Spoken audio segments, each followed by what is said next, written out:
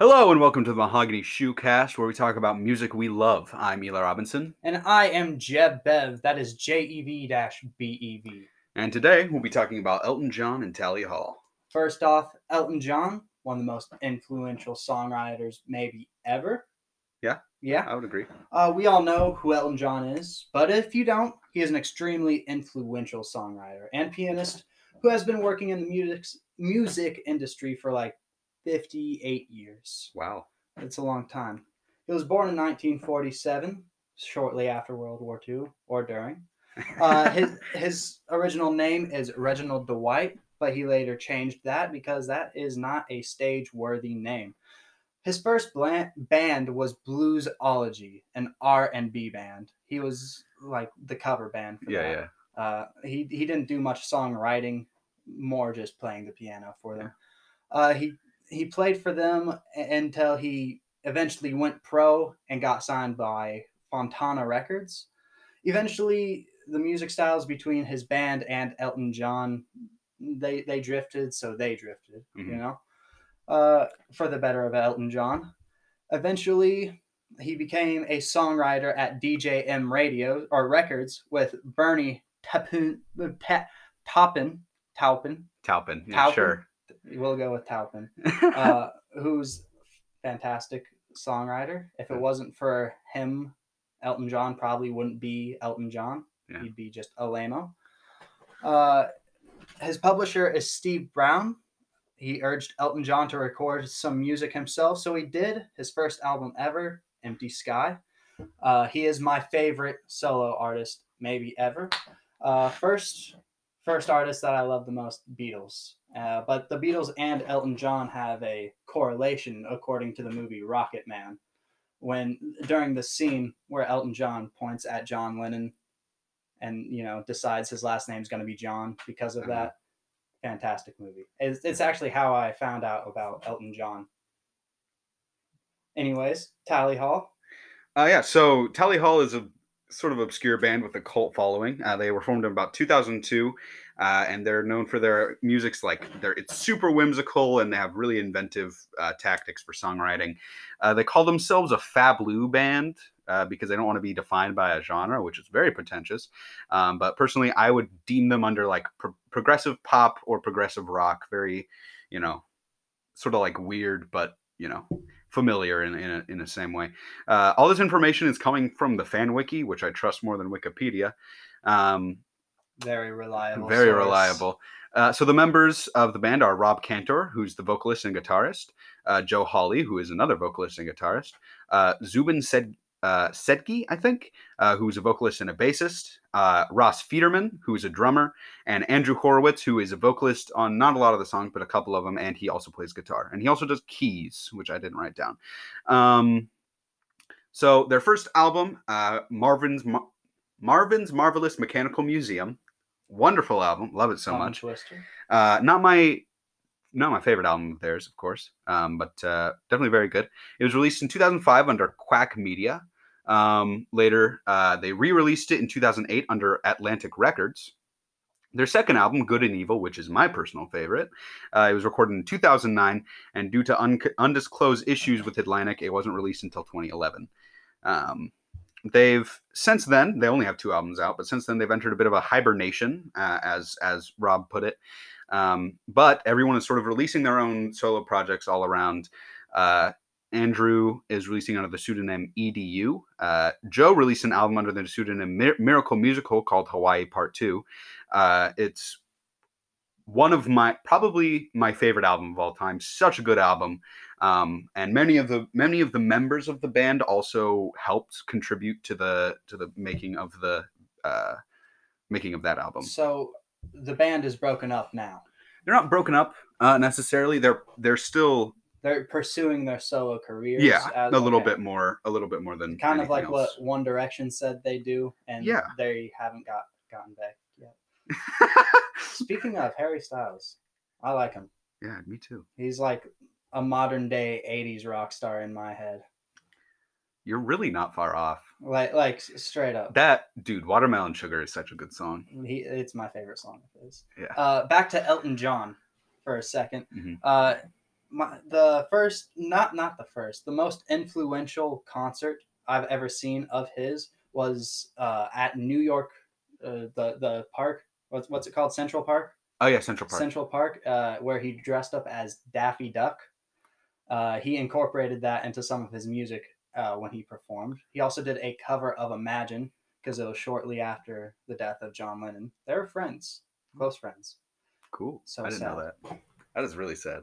Same with Freddie Mercury and Elton John. Elton John Really? Elton John sent a present to Freddie the last Christmas before he died. Oh, so sad. That's really sad. Wow. Back to Tally Hall now. But yeah, and Rob also released his own solo album, another album that I love quite a bit. It's called Not a Trampoline, and it's very good. So some of my favorite Tally Hall is the entirety of Miracle Musical. It's not technically them, but like, I mean, it's one of their members. Like I said, one of my favorite albums of all time. So many songs on there that are just so fun, and some that are like dark and really, really good. Probably my favorite track is The Mind Electric, which is this like super weird prog track where the first half of it is fully just the song backwards, and then it goes into the song in forwards again, and it's about like a guy going through electric shock to like his brain, like back in like the 50s when he used to think that would fix your brain. Does not sound fun. No. And yeah, he's going crazy, and that's basically what the song is about. And it's really, really cool and well written. And Joe Hawley specifically has some of like the weirder but like most cool, almost like cohesive experiences of music that I've ever listened to. Explain cohesive for me. It's like it feels like it all works together, even though it's like so far apart and different, and it all just seems to like gel together. Yeah, just one style, but how far it can go in every single direction. Also, the final track on Miracle Musical, Dream Suite in C major, I would call like progressive pop like masterpiece. Is every song in C major? No. That's just the name. Yeah. Well, the sort of the theme of the album is like cosmic horror to do with like the sea. So like not knowing, what's at the bottom of the sea and stuff. And the last song is Dream Suite in C major, but it's not C, it's like SEA. So it's like, you said that was your favorite album? Probably my favorite album of all time. What about favorite song of theirs? Favorite song of the band? Probably probably Turn the Lights Off. What's it about? It's about, one sec. I'm just gonna check that I'm correct. While I'm doing that, you go ahead and talk about your favorite Elton John. My favorite Elton John song is Sweet Painted Lady. It describes basically hookers and the life of a hooker, and how Elton John, or I guess the writer of Elton John, like his experience with hookers and how they could just be doing stuff so much better with their lives, but they just end up in the same mattress with different dudes. I love it. Yeah, it's a really good song. It's oddly fun to sing, even though it's like so melancholy, and yeah. You won't realize it's about a hooker until you listen to the lyrics. For Tally Hall? For Tally Hall, I really can't choose. So my favorite of the actual band itself is probably Turn the Lights Off, which is about like having anxiety, but eventually like the anxiety is portrayed by like monsters in the darkness and stuff. But eventually it's just like join the monsters and like be one of them, and like embracing your anxiety and making it a part of yourself, basically, which I think is a really cool message. Instead of like fighting it. Yeah. And locking it in a jar. Yeah. And it just makes it worse. I know.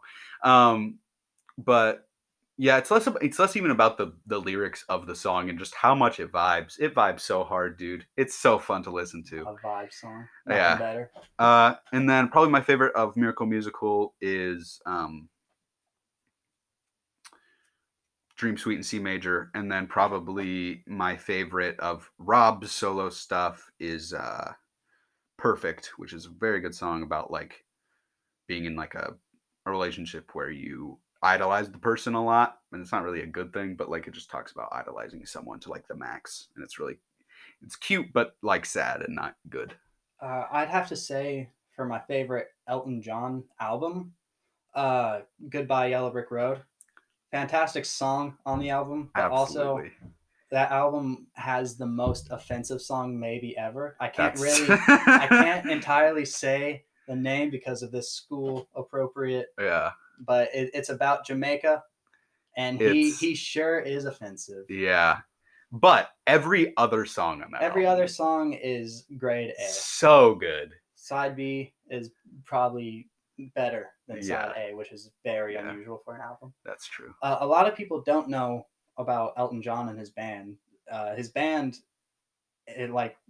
they chose not to take credit. They chose to just be in the background for Elton John himself, kind of like what Elton John did earlier in his career. Nowadays, Elton John doesn't do any concerts. His last concert was in 2019 or 2018. It was called "Goodbye Yellow Brick Road." Yeah. You know, Oh. I know, Yeah. right? I know. Oh. I think that'll conclude today's Yeah. podcast. Expect more. Yeah. It Don't was forget fun to talk to you. Don't forget, even if you don't like music, you do.